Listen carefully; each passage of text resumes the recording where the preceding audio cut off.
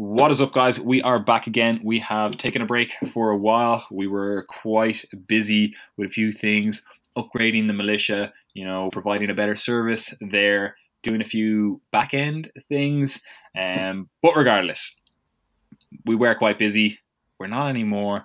We are going to try to be way more regular in our content upload because we've fixed a few little things that will allow us to do that. But that is not the subject of today's podcast. Today's podcast is going to be on a few little things. But first of all, I'd just like to say, Gary, you were looking fresh this morning. Is that a fresh fade, or is that just you letting it grow out, or what's the crack like? Yeah, I got that haircut there a couple of weeks ago to match my new ears. For those of you unaware, I took out my stretchers because I'm no longer a 16-year-old hippie, So we're moving up in the world. And yeah, we need to get regular haircuts because it's just a sign of discipline, really, isn't it? I couldn't agree with you more. When are you going to get rid of that weak ass tattoo on your back? Oh man, I just love to get rid of it. I think I might just peel my skin off right down to the deepest layer and then just let it heal up, because scar tissue is probably better looking than that tattoo, to be honest. It just ruins your rear lat spread, like. Oh, and the fact that you've no muscle as well. That probably ruins it. That's true. Anyway, Gary, what are we going to talk about today? Today we're going to talk a little bit about, the kind of lead up to the Christmas period, and potentially even the way in which people react after the Christmas period. Because I think there's a kind of a nice happy balance that you can find during this period between being the extreme person that's trying to manage everything and, everything's about damage control and you're so obsessed with your nutrition and stuff that you don't even enjoy the holiday period, and being the person that just kind of sits down, YOLOs everything, and decides to nearly force feed themselves because it's a certain time of year and it can be justified. So we're going to try and tease out where the fine line is between those two things. It sounds like it'll be quite helpful for a lot of people. I hope so. So, first of all, I suppose we should address who we are actually talking to, because I know some people listening to this are the macro freaks. They have everything already dialed in. They're like, Christmas eating over what? Who? That's not me, right? So you have the fitness people, and this is an issue that unfortunately plays out in a lot of realms and kind of muddies the waters when people are trying to understand what they are actually, or understand the content that they are actually consuming, right? You have the fit pros, the fit fam, whatever the fuck you want to call it, right?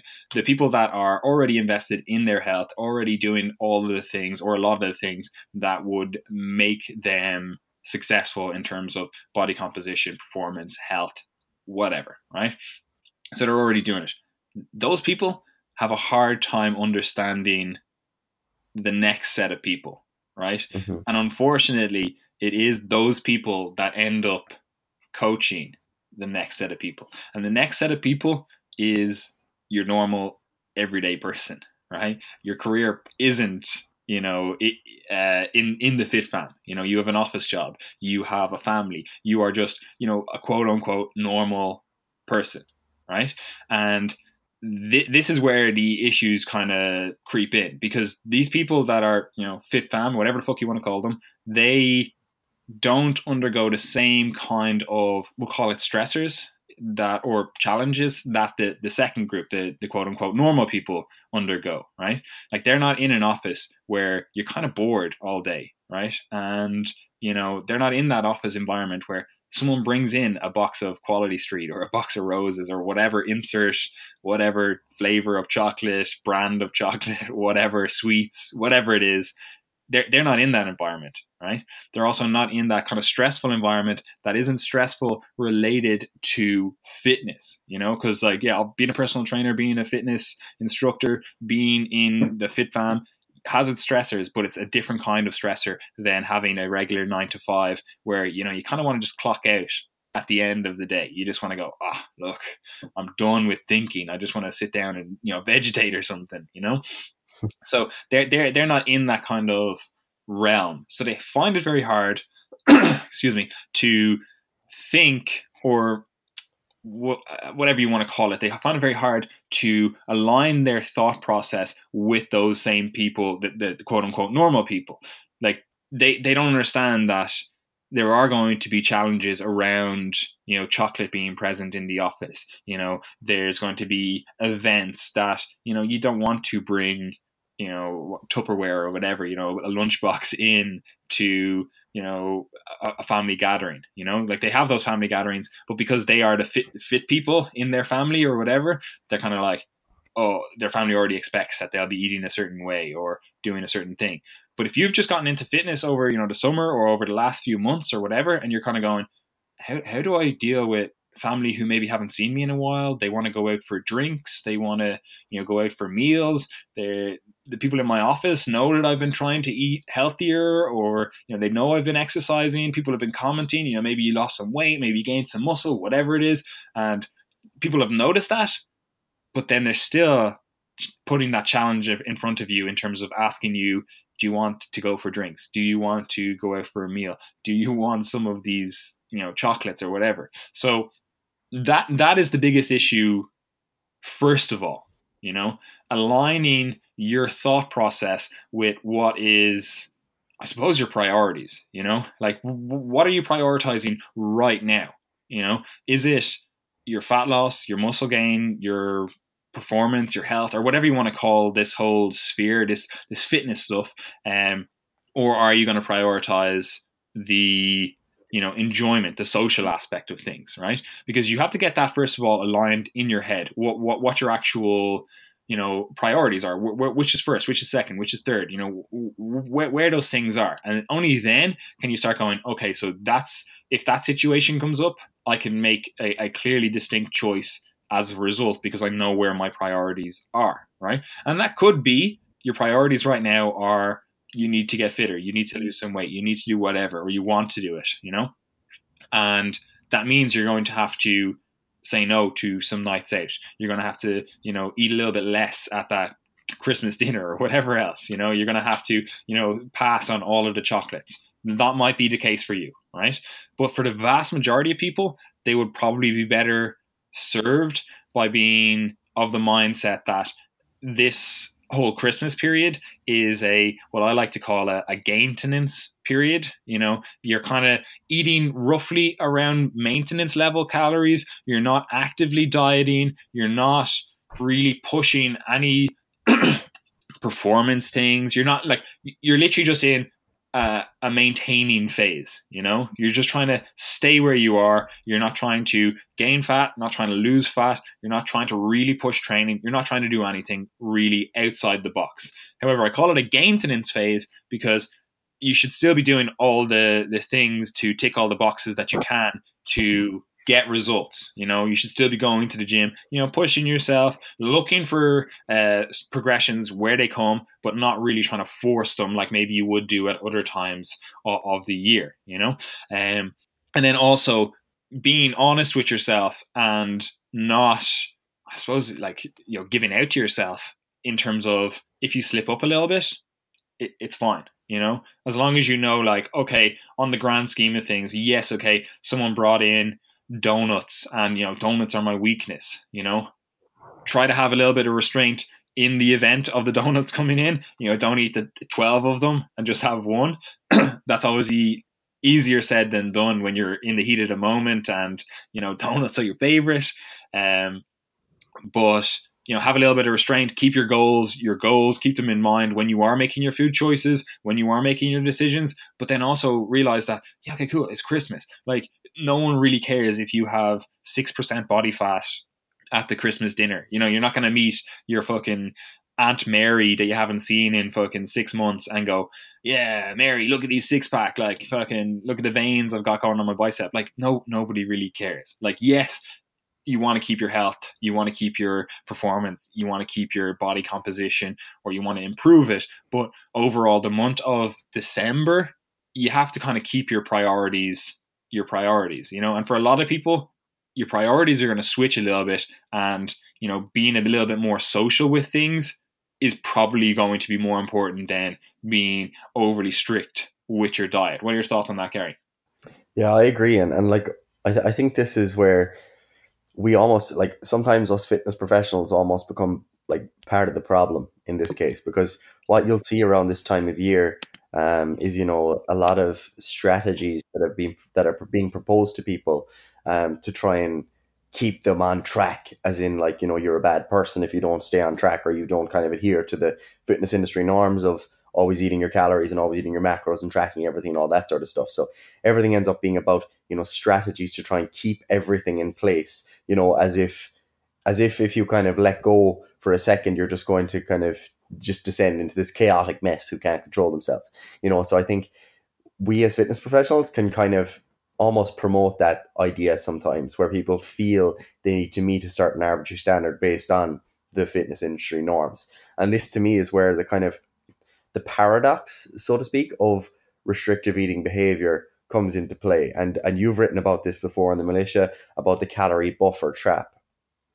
And this is a prime example of kind of where restricting eating behavior can almost lead you to have worse nutrition than the average person. So, you know, for example, if you are thinking now, all right, it's the 1st of December and I really need to make sure I don't gain weight over Christmas. And what you end up doing is, in the weeks leading up to Christmas, and I've had people write to me saying they're doing this, you begin to start dieting, you know. So you cut 1,000 calories from your diet and you're like, I want to lose a lot of weight, so that gives me, you know, a buffer that I can work with over the Christmas period. So you're almost like pre-contemplating the fact that you are going to just YOLO things and overeat, and you're just going to do it.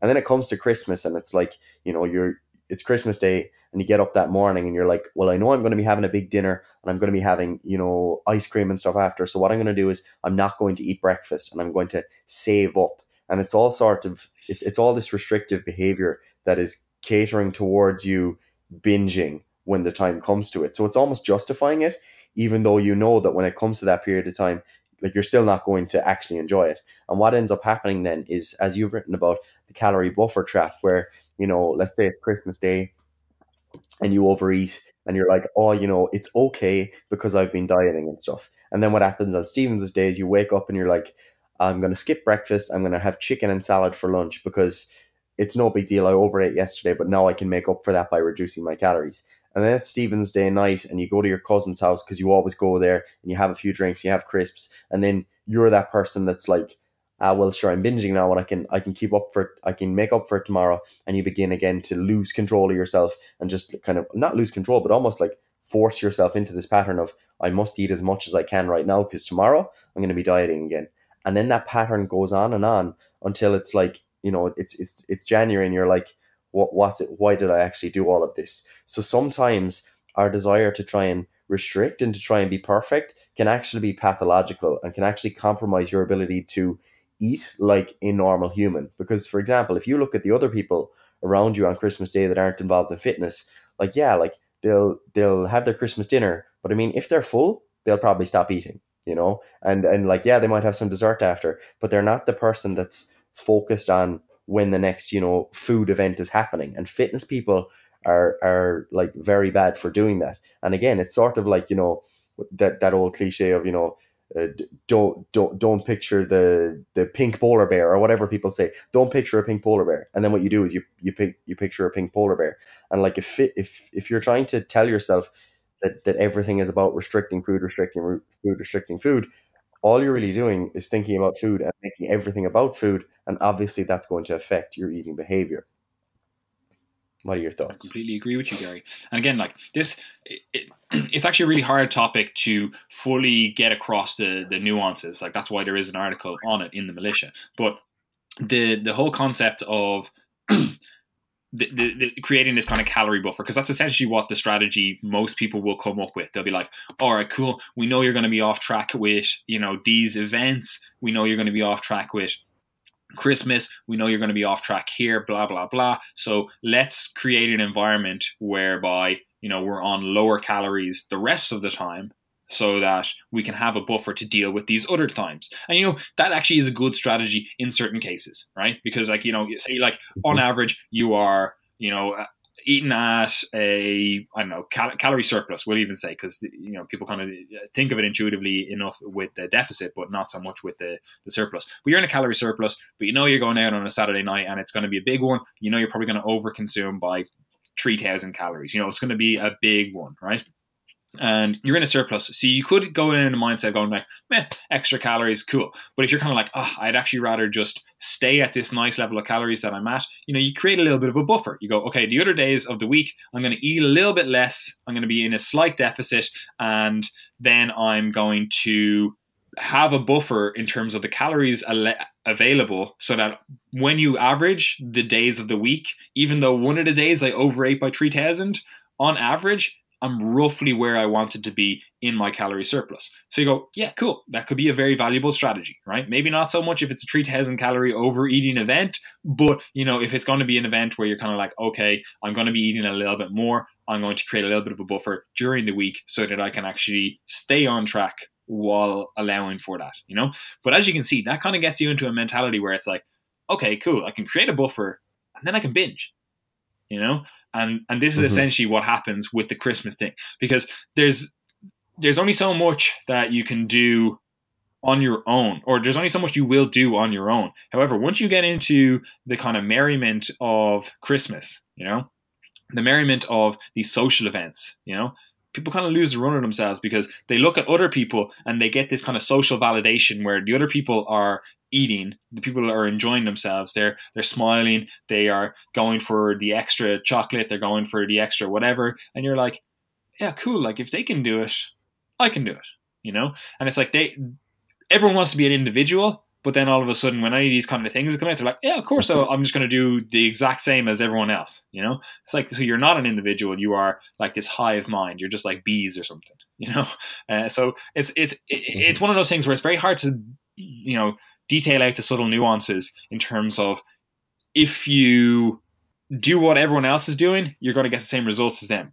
If you are also doing what everyone else is doing outside of that one event, which is not what you're doing generally, if you are interested in this health and fitness stuff, if you are kind of going like, oh yeah, I want to, be a certain body fat or want to achieve a certain goal, you're probably doing other things differently than those other people, because this is one of those things that people always do as well. Once they're in the fit fam and they're kind of like, tracking my calories, tracking my macros, they'll have one of these kind of binge eating events, but the next day then they'll be straight back to tracking their calories. And it's like, if you were a quote unquote free living human, if you were to eat like that, you had a binge event, most people would kind of subconsciously, maybe even consciously as well, eat a little bit less the next few days. Like they'd just be full. They're just like, I'm good. My body's telling me I'm not hungry. Whereas like fit fam people, they'd be like, oh no, I'm back on my calories. I'm straight back on track. I'm back on plan. And it's like, a normal person would have kind of accounted for the calories that they've overeaten by reducing the amount of food they ate over the next few days. If you go straight back on plan, on track, it's like you're actually off track because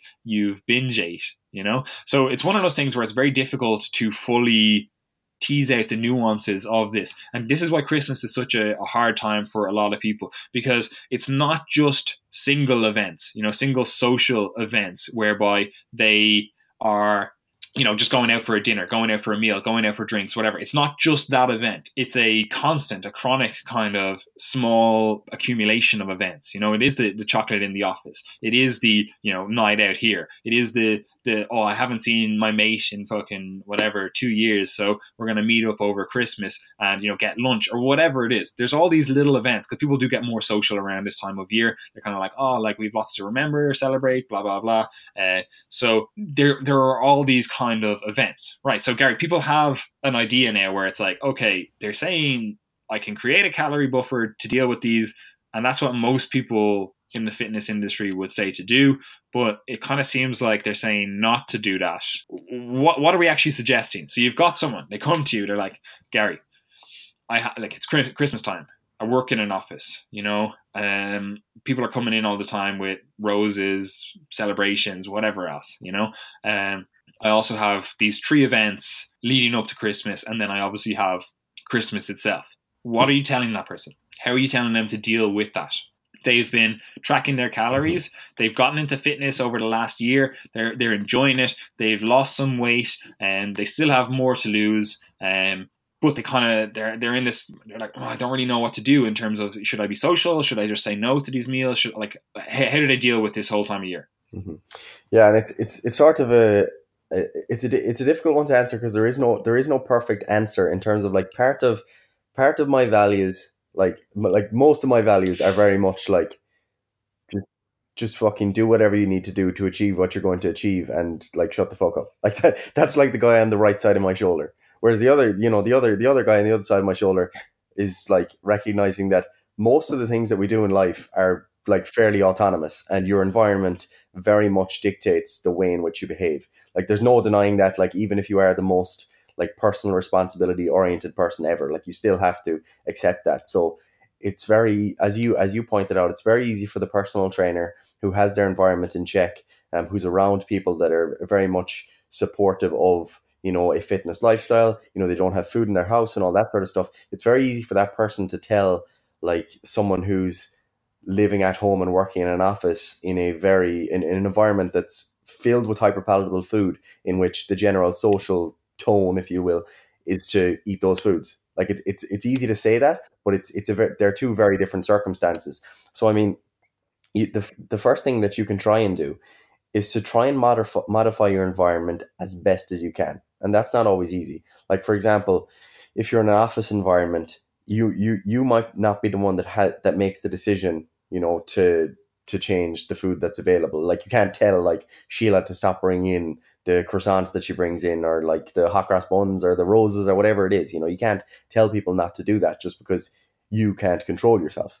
So I mean, there is part of it where you should still try and be social as much as is beneficial for your life, or as much as you think is going to be beneficial. So like you don't need to be the person that, if there's buns on the table in the staff room, that you just totally avoid going to the staff room, and you decide that you're going to, I don't know, go somewhere else for lunch and not speak to anyone. Like it could just be the case that you go in and you have a reasonable portion, and you're like, that's cool, I'm going to sit down and have a chat. But what you don't want to be like, it's sort of, if you plan for that so much that you're saying, I'm going to give myself 1,000 calorie buffer just in case I have 5 muffins, and then you go and you have 5 muffins, it's like you were the one that sort of facilitated that by pre-contemplating it. So there's a fine line there between, being the person that totally isolates themselves, and being the person that just decides, I'm going to indulge, and you know what, I'm going to be at the leader of the pack that's going to eat the most chocolates more than anyone else. Okay, so and that's not really advice, so to speak, but I think part and parcel of you understand, or you trying to guide your behaviors, is understanding the way in which you act in the environment. Because like, we've talked about this before, where like most people just kind of live their lives and don't question anything, and just go with the flow, and that's fine to a degree, because as I said, most of the things we do are autonomous. But even thinking about the way in which you behave, especially as it relates to food, can really help you out. Because what you'll notice is that there's very consistent patterns in which you quote unquote fail to adhere to your diet. Like, for example, the same thing applies to work. Like, that if you're in the college library, that you will get far more work done and you'll study far more productively than if you're at home, sitting at your kitchen table, for example. Like, and that's not necessarily a reflection of you being a good or bad person. It's just that if you are at home and there's more distractions and there's food available and there's different things you can be doing, it's pretty normal for you to be more distracted and to be less productive. So it's not just a conversation of discipline, discipline, discipline, which is important. It's also about the environmental things. And the most control you have over that is in your own home. So, for example, what a lot of people will do is, and I remember this like when I was younger, especially, is you do your kind of Christmas shop at like the start of December. So you go and do your Christmas shopping really early. And I'm talking about food shopping. And then people go and they spend hundreds of euros on all these different treats and sweets and ice creams and desserts that you just wouldn't buy for the rest of the year. And what you end up doing is you have this food environment for the bones of a full month at home, where you've just got ridiculous amount of hyperpalatable foods available, and you can be the most disciplined person in the world and the person with the best goals, but if you're in that environment, it is going to be more difficult for you to adhere to any sort of healthful practice. So instead of going out and being ridiculous with your shopping, like maybe you're listening to this and you do live on your own, in which case it's much easier, like buy food that that you should be eating. Like, and I mean, if you want to buy extra treats around the Christmas period because you're having friends over, then that's totally fine. But what you don't want is the week after Christmas, to just have this massive amount of leftover treats that you're just kind of like, sure, look, I may as well finish them. And so that's one of the big things that I feel a lot of people have control over. And then the next step is, like, I think you should try your best to behave like a normal human. Like, I mean, that sounds like relatively stupid advice, but it actually is good advice, because what you'll notice, and you pointed this out as well, Paddy, is that most people, when they overeat, what they do is they compensate pretty well.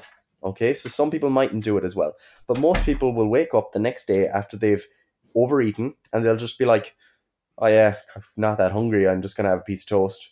Whereas, as you said, the fitness person is like, I need to get back on plan right away, man. And it's like you're still having your big high calorie breakfast that you normally have when you're quote unquote on plan. And there's also the psychological aspect of that, where people wake up and they feel really, really guilty because of what they did the night before, because again, they didn't meet their standard that they set in advance. Whereas normal people, and I say normal people, like, you're not normal if you're involved in fitness, but the everyday person who just maintains their body weight, what they do is like, they wake up and they're like, oh yeah, some crack last night with the lads. Oh man, that pizza was unreal. Whereas the fitness person is like, I actually hate that I had that pizza. Oh my God, like, I feel so bloated and all this sort of stuff.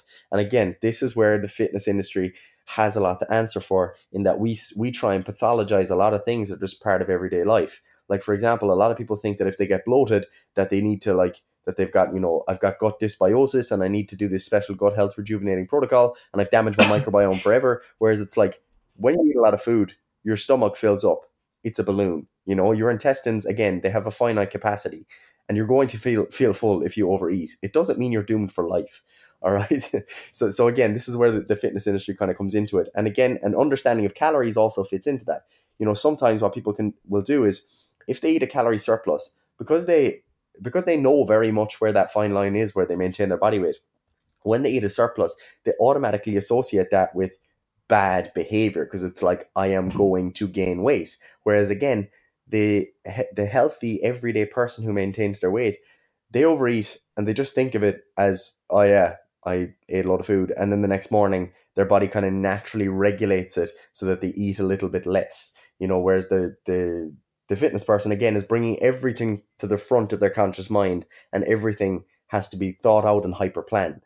So I don't know where I was going with that thought process, but they're some of my thoughts. And in terms of actually setting goals, the best thing you can do is exactly as you said, to try and quote unquote gaintain. So it's not the time for trying to lose weight, because you know that your environment isn't conducive of that, and your environment is a big predictor of how you're going to get on.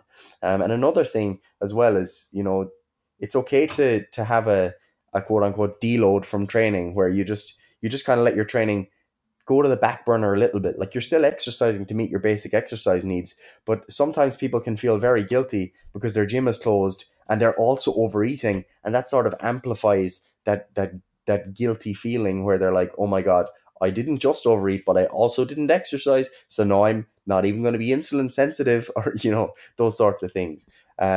So aim to maintain, live like a human, and make the choices that you know are good choices. Like, you don't have to know a lot about nutrition to know that getting up in the morning and having half a tin of roses probably isn't the best idea, and that, if it comes to the end of the Christmas dinner, you're 75% full, and you're like, do you know what? I'm actually not that hungry. You don't have to have dessert just because it is a norm.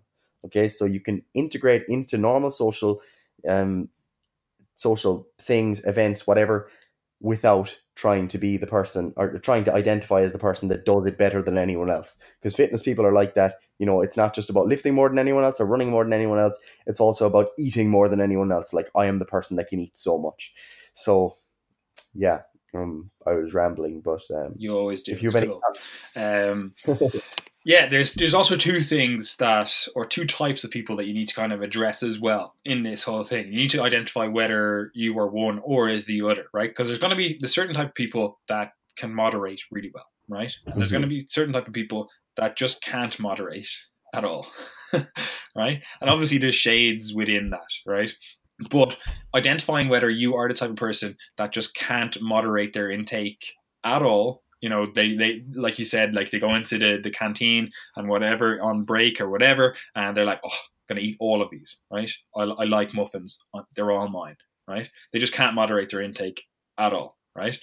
And then you also have the type of people that could go into that and be like, look, yeah, I love muffins, or I love donuts, or I love whatever product. I'm only going to have one though because I want to stay roughly around my maintenance level of calories, right?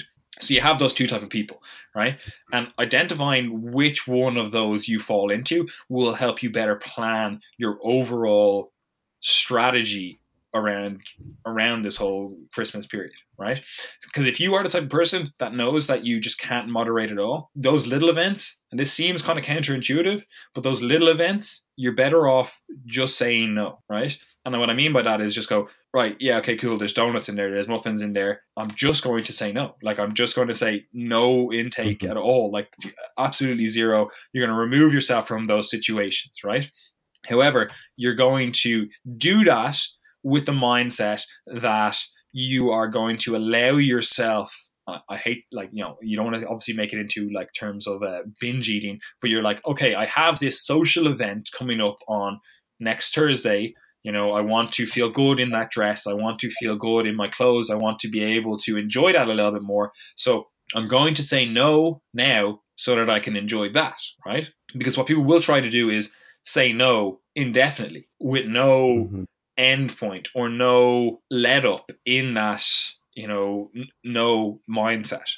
So if you're like, okay, look, I know I have this event, I want to feel okay for this event, you are the type of person that does binge eat, you're better off. And again, it's really one of these things where it's like really hard to deal with the subtle nuances, but you are better off saying no to these smaller binge events because you are going to binge at this bigger event as well, So overall, you were able to keep your calories at an appropriate level rather than going, all right, Tuesday, I binged on the roses. Wednesday, I binged on the donuts. Thursday, I binged on X, and it goes through the whole week that you're like, okay, every single day of the week, I've been over my calories by 500 to 1,000. And then you have the event on Thursday and you binge eat there as well. And it's like you're over by calories by 2,000 on that event as well.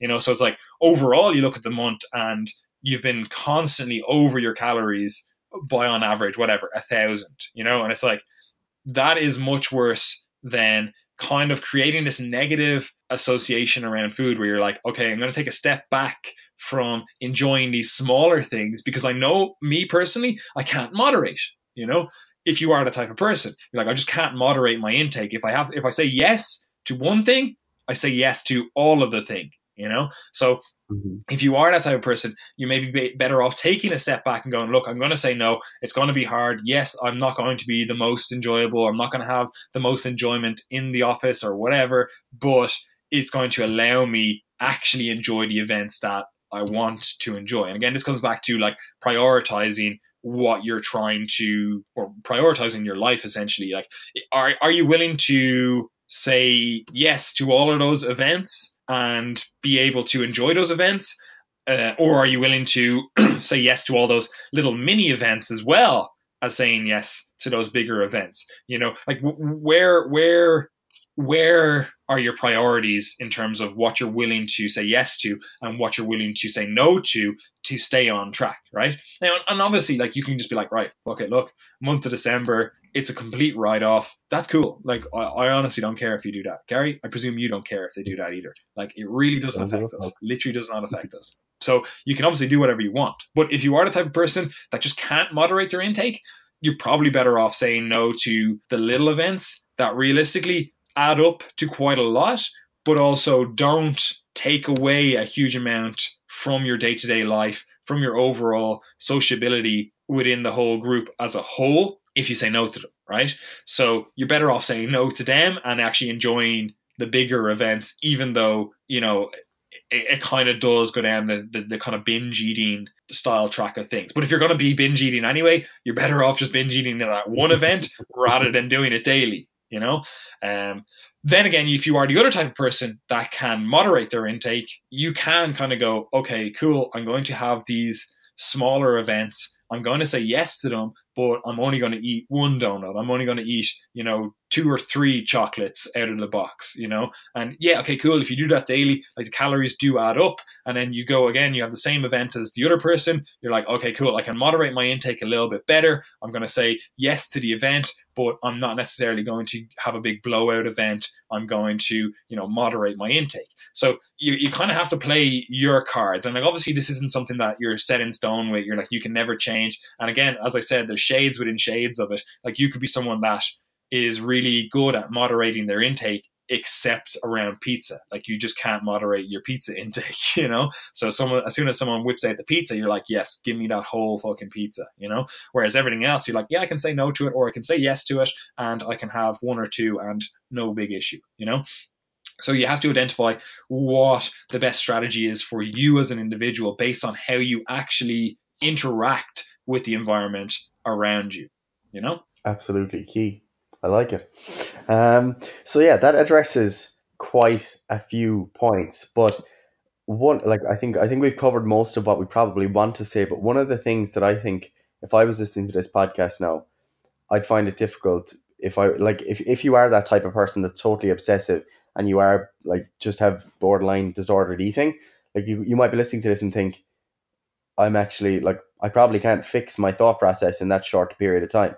And like that is a difficult place to be, because like realistically, if you've had like pathological eating behaviors for years, it's not like you listen to the Triage Method podcast and suddenly you're fixed, So that's where, it might actually be a case of you, like for example, if you do have like a lot of guilt and you genuinely feel like, I don't know, depressed because of your eating behavior, and you get very, very anxious when even thinking about food, that might be the case where it actually could be worth like seeking professional advice, beyond just people like us, or especially people on Instagram telling you how to eat around Christmas, like, because things like cognitive behavioral therapy, even like reading into that a little bit and adopting some of the thought processes can actually be really helpful, because what you'll find is that you probably have a lot of pathological beliefs and ways of thinking about food and the way in which you eat that are not really helping you out at all. Like, for example, like I know a few years ago, like I remember one Christmas morning,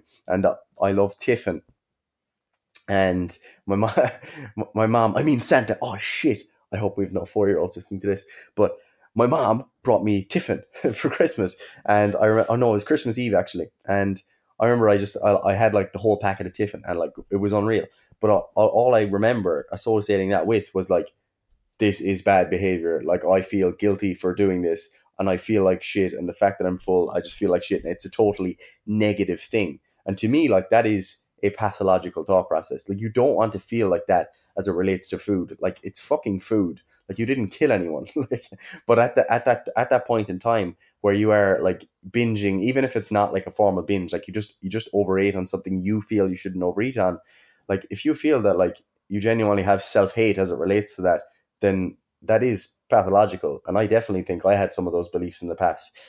So like, and the way in which I think about them now would be much more related to those kind of cognitive behavioral thought processes where, where you're asking yourself, all right, I feel this way, but why do I feel that way? Like why is this action something that I believe to be harmful, or something I feel bad about, or whatever, because I think there are much more effective ways of thinking about things like that, to actually question them, like question, why do you feel the way you feel? Not to get too airy fairy about things, because obviously it's not our area of expertise, but just letting you know that if you are that type of person, it could be worth venturing down some of those avenues as well, and not just looking at it as a food problem, because sometimes people try and mask, some psychological issues with just saying, oh, I'm going to follow these Instagram posts, and if I just implement this damage control, it's going to fix all of my problems. And that's not always the case. 100%, Gary. Also, on this, we should address the training side of things, because people will also either do one of two things. They will be the type of person that goes, oh yeah, I'm training every day. I fucking trained even on Christmas Day, blah, blah, blah. And that's cool and everything. If you want to train on Christmas Day, cool. That no one really fucking cares, But then you'll also have the other side of the thing, or the other side of the spectrum, where people will be like, oh, like my Christmas schedule is a little bit packed, so rather than moderate my training schedule and my routine, I'm just gonna stop, And it's like, you shouldn't really, well, you can fucking do whatever fuck you want. I really just don't care. But you shouldn't really find yourself either side of that extreme. Like, yes, cool. We all get it. You're the fitness person. You enjoy training. You're going to train on Christmas Day. Awesome. That is great for you. Lovely. You know, do it. Make the fucking Christmas food work for you. Great, right? But also, if you are in a situation where, yeah, you have a normal gym schedule where you go 5 times a week, and you know you have a hectic schedule now, and you can only go 3 times a week. 3 times a week is still good, you know. So don't feel like you're in that kind of mindset or that kind of paradigm where you can only hit your schedule, and anything less than that, you're a failure. You know, so you might as well not even try at all. Mm-hmm. You know, so. Do keep that in mind. And related to that is the people will look at training as a way to start really burning calories to make up for their binge eating. Mm-hmm. You know, so they're like, oh yeah, cool. Like I had a few chocolates at, you know, break today. So I normally go to the gym after work. So after my session, I'm going to do, you know, half an hour of cardio. And I'm going to do that every day after it. You know, it's like, yeah, that's cool. Like you can definitely do that if you want to improve your fitness, you want to do whatever, but using it as a method to kind of punish yourself for transgressions against your diet, you go down a dark path, you know, and it starts getting into a thing where you're like, you're doing all this extra cardio and now you're feeling hungry because you're in a kind of a deficit now, and you kind of start eating more then as a result. You're like, oh, well, like I'm actually hungry. So what you used to be able to just take 3 chocolates, and now you're like, I'm a little bit hungrier now, so give me those 5 chocolates, and then it's 10 chocolates. And you're like, okay, well now we've actually got an issue where you're trying to constantly offset it. And this is what we were talking about in that kind of calorie buffer article, where you're kind of like, you're always on the back burner then, you're always on the back foot even then, where you're kind of like always trying to catch up with yourself. So don't use training as punishment is basically what I'm saying. And also, whether you want to train on Christmas Day or train loads, or you want to do none, realistically somewhere in between there is probably the most optimal thing, you know? Like, yeah, if you want to train on Christmas Day, that's all cool, but you'll see a lot of posts on social media where it's like, oh yeah, only the dedicated will train on Christmas Day, blah, blah, blah. And it's like, really, no one cares that you're a bodybuilder. Like, it's like, yeah, okay, cool. It's a challenge for you as an individual. It's just not that hard. Like, you know? Yeah, absolutely. And it literally happens every Christmas. Like there's like, you go on Facebook and like there'll be half the group that are like, oh, go and live a little, why are you training Christmas Day? And then the other group are like, oh man, only the dedicated train Christmas Day. Like I train every Christmas Day just because it's something that we and one of my friends do, because the gym opens till 12, and realistically Christmas Day is kind of like a wait around day anyway. You're just waiting for food, like unless you've like a big family, which I don't like. So I mean, I like training Christmas Day. I do, and I still don't fucking interact with them. But it's not a case where I don't think I'm better than anyone else for training on Christmas Day. Like it literally doesn't fucking matter. Like do what you want. That's it. I think that covers a lot of things. Obviously, like this is not going to be a podcast that covers every single subtle nuance of, you know, how you should deal with Christmas, because realistically, nutrition and training is a complex subject, not so much even in the research, but the fact that you have to dial it in for you as an individual, you know. And I think that kind of does get lost a lot in the discussion of this whole stuff, as if there is one pathway or one, you know, scheme or schedule or whatever the fuck you want to call it that will allow you to get results, you know. And if you just follow this one path, you're golden. It's like, it's not really the case, especially, you know, dealing with your individual schedule. Like I could say like, yeah, you must train Christmas Day, or, you know, you're a beta male and you're not going to get any kind of gains whatsoever.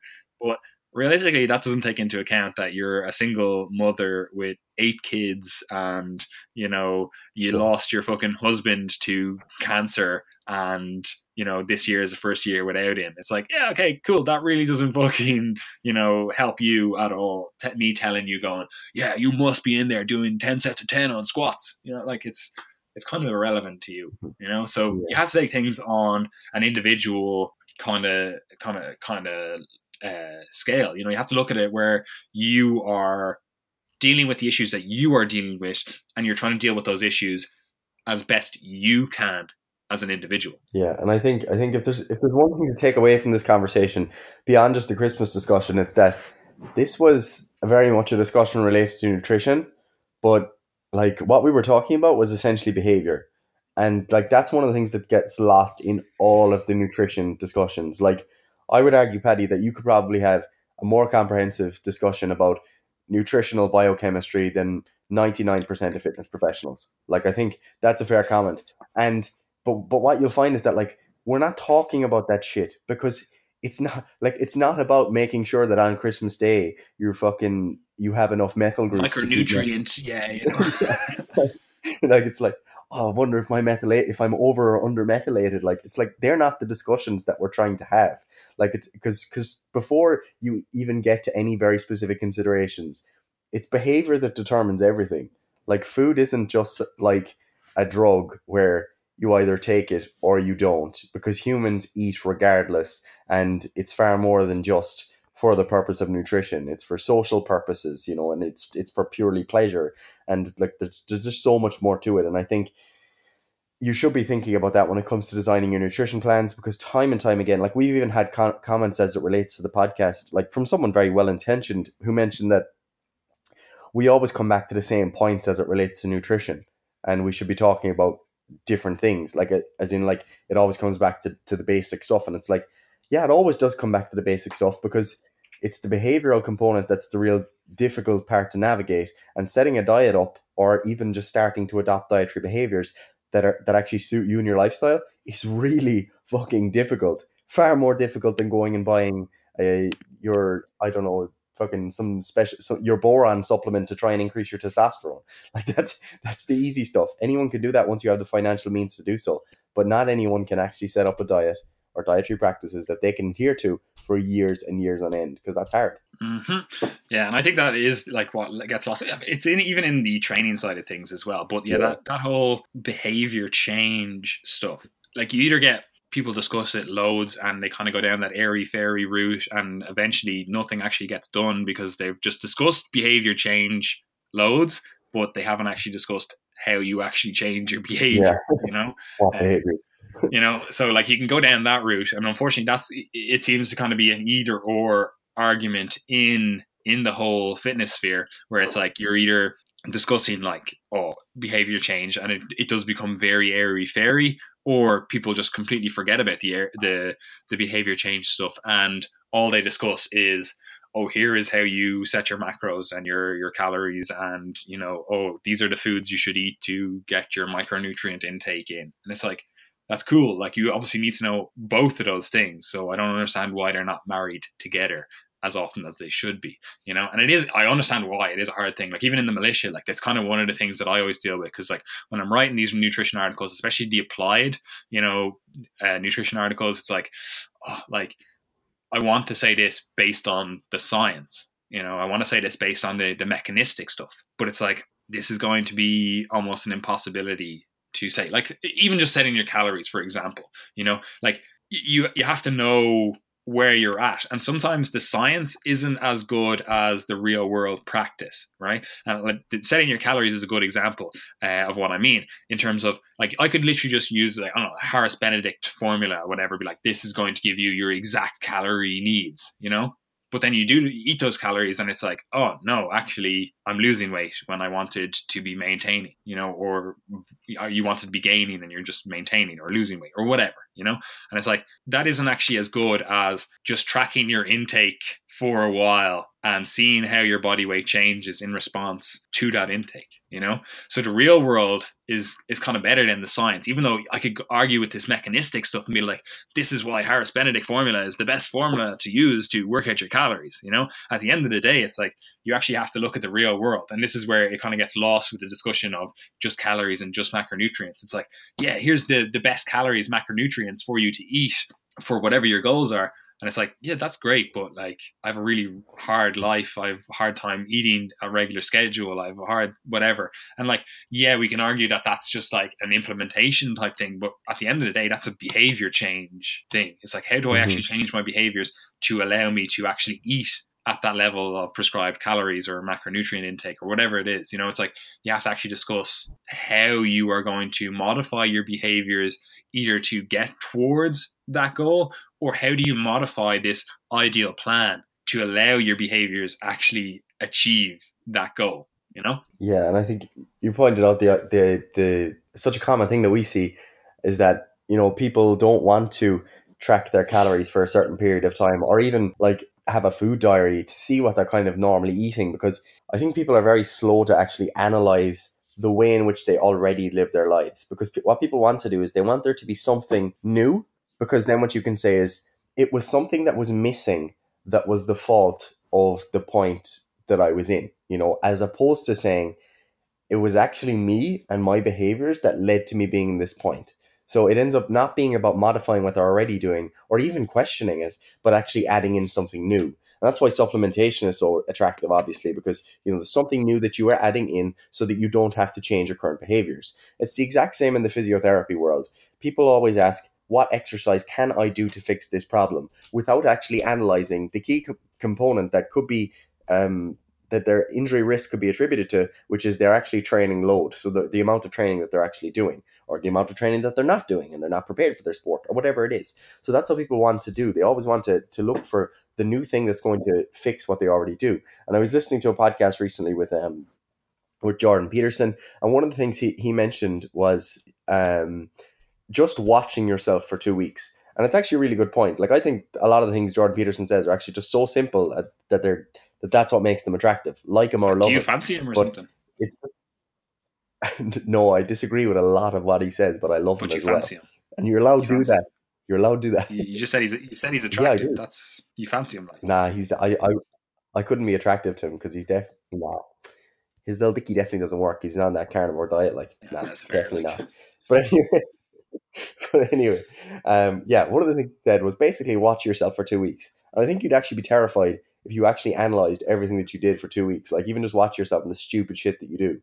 Like, as in, like, if you watch yourself at the weekend where you get up in the morning and you have good intentions to do something, and then you go back to bed and you're lying under the covers, and then you're watching Netflix, and then you're eating crisps, and then you're like, oh yeah, I'm going to go watch some YouTube, and next thing you're watching cat videos, and you're just doing all this weird shit, and you don't even go to bed at the proper time, and like you don't even get dressed, and it's like, Jesus, what way am I living my life? And like, even if you're the person with the best intentions, I still think you'd be surprised, considering, like, I think the average time that people spend on their phones is it's definitely, I think it's up to 5 hours per day. That might be ridiculous. It's definitely between 3 and 5.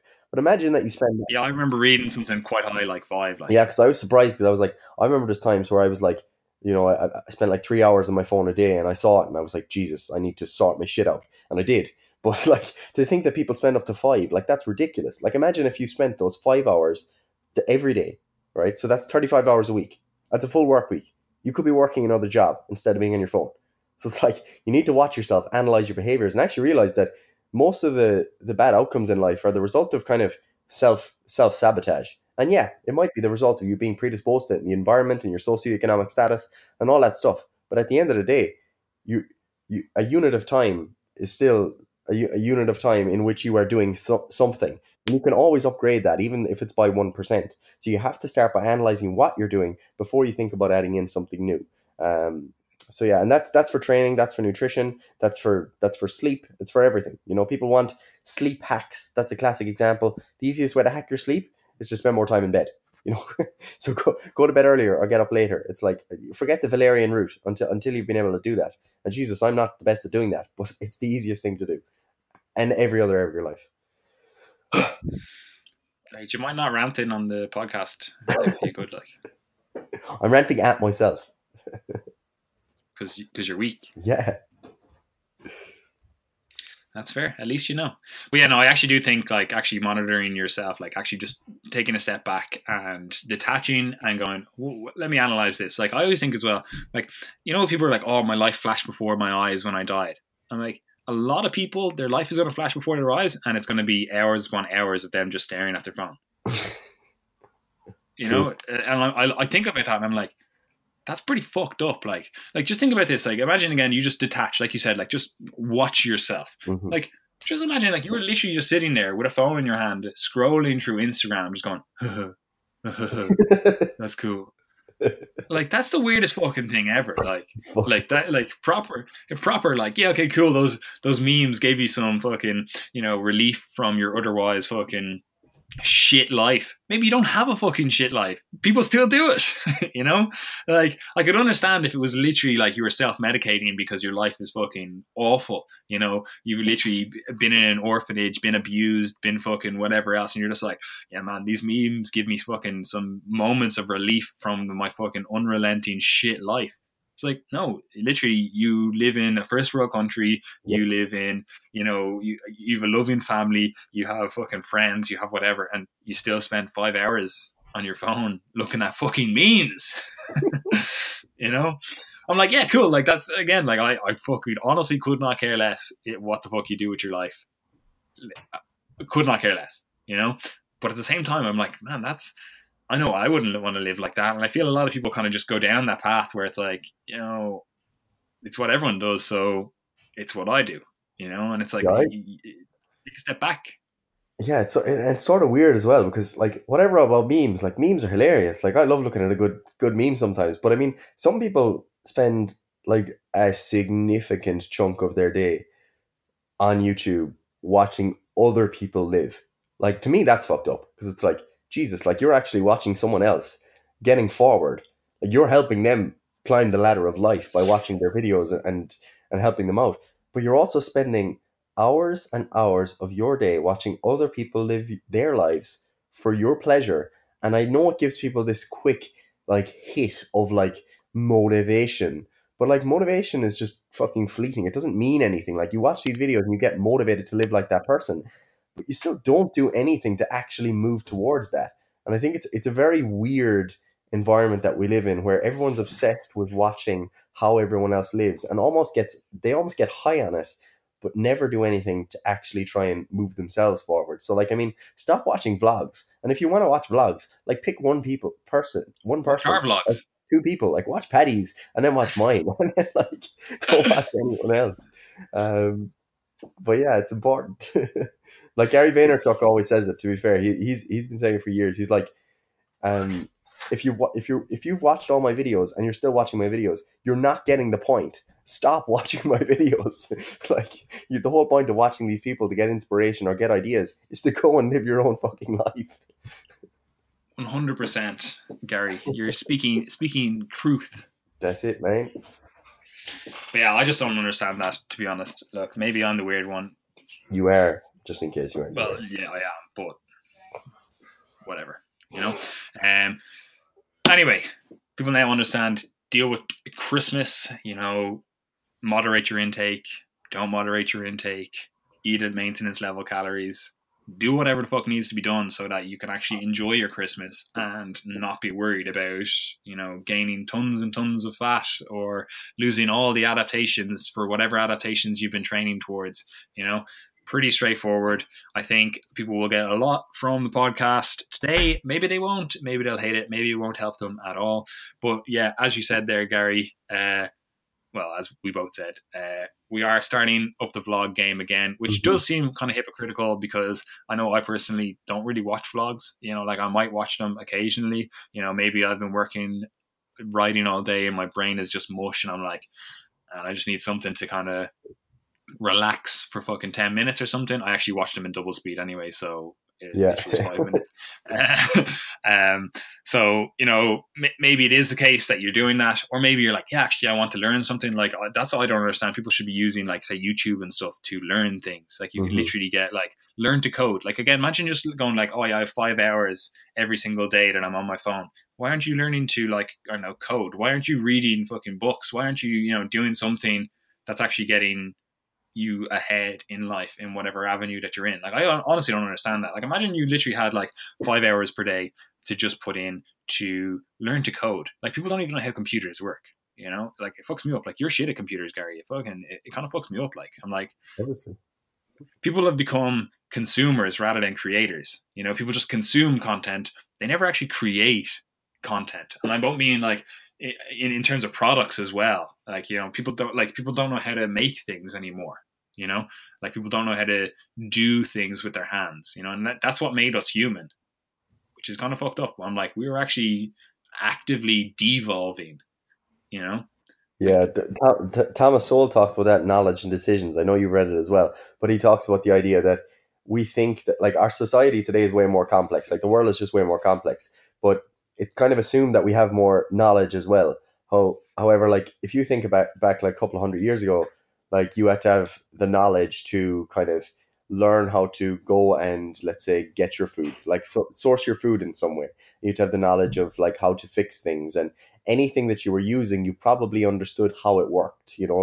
Like early forms of technology, like you kind of had to understand how they worked. Whereas now, like if something goes wrong with anything that you're using, you have no idea what to do.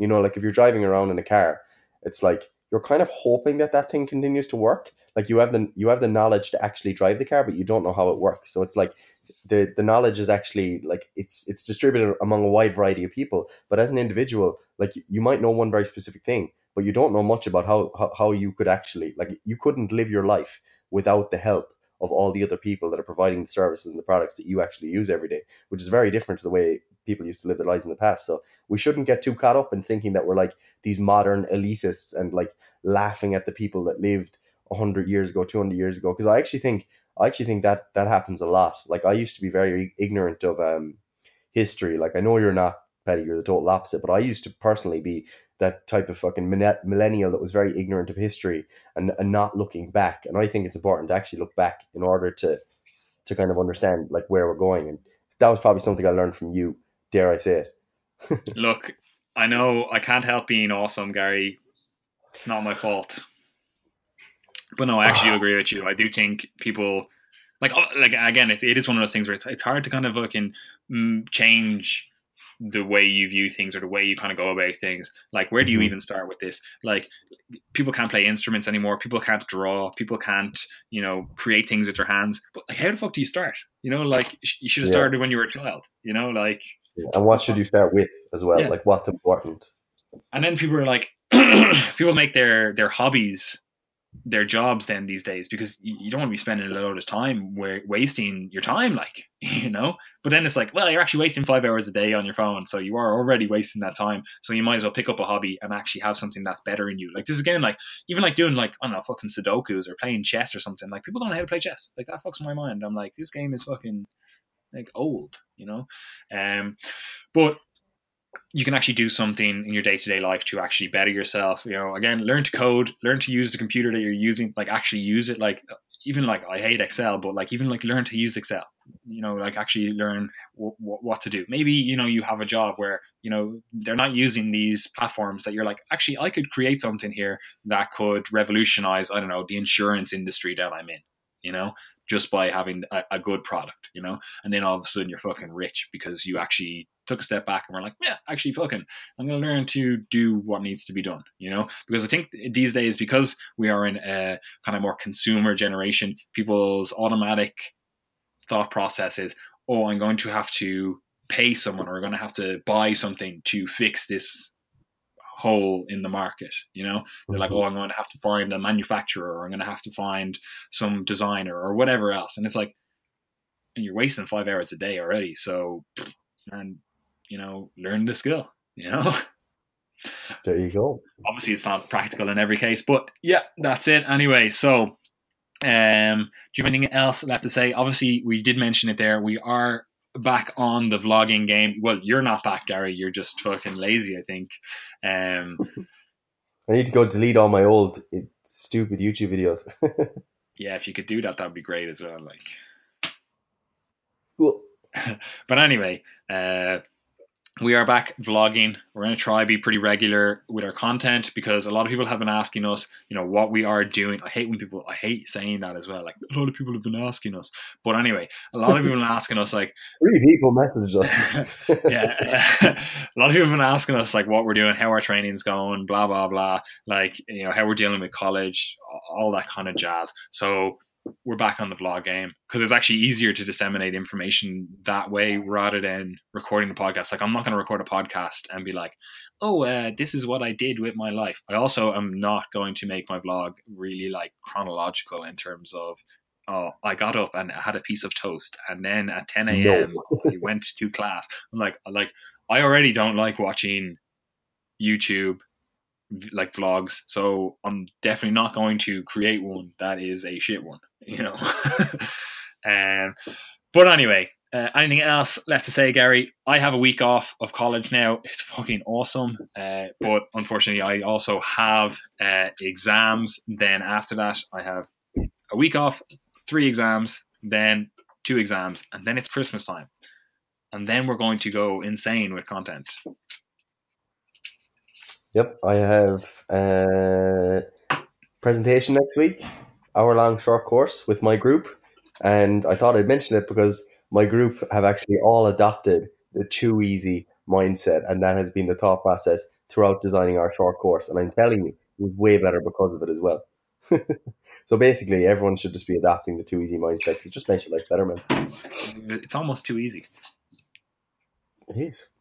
But yeah, I've loads of free time after next Tuesday, so I'm going to be on fire. Good, because you've been shit with your content lately, so just saying. Like, excuse me, did you see my 2 fucking articles last week? They were so good, man. Whew. One of them was a free one, actually, wasn't it? Oh yeah, I made part of it into a free article. So if you want to know about magnetic resonance imaging as it relates to the knee, look on our website. That's funny, Gary, you should say that, and we're just talking about a discussion of, knowing things. Discuss magnetic resonance imaging and how it actually works. Oh, I don't know that much about it, man. I couldn't explain every single bit of it at all. For fuck's sake. Like I have a rudimentary understanding as it relates to the magnet. Also, okay, that's a bit strange.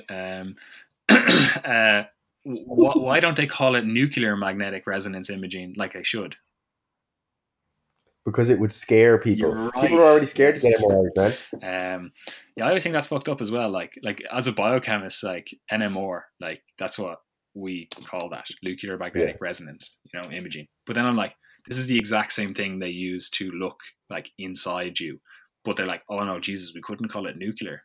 Like, oh no. No.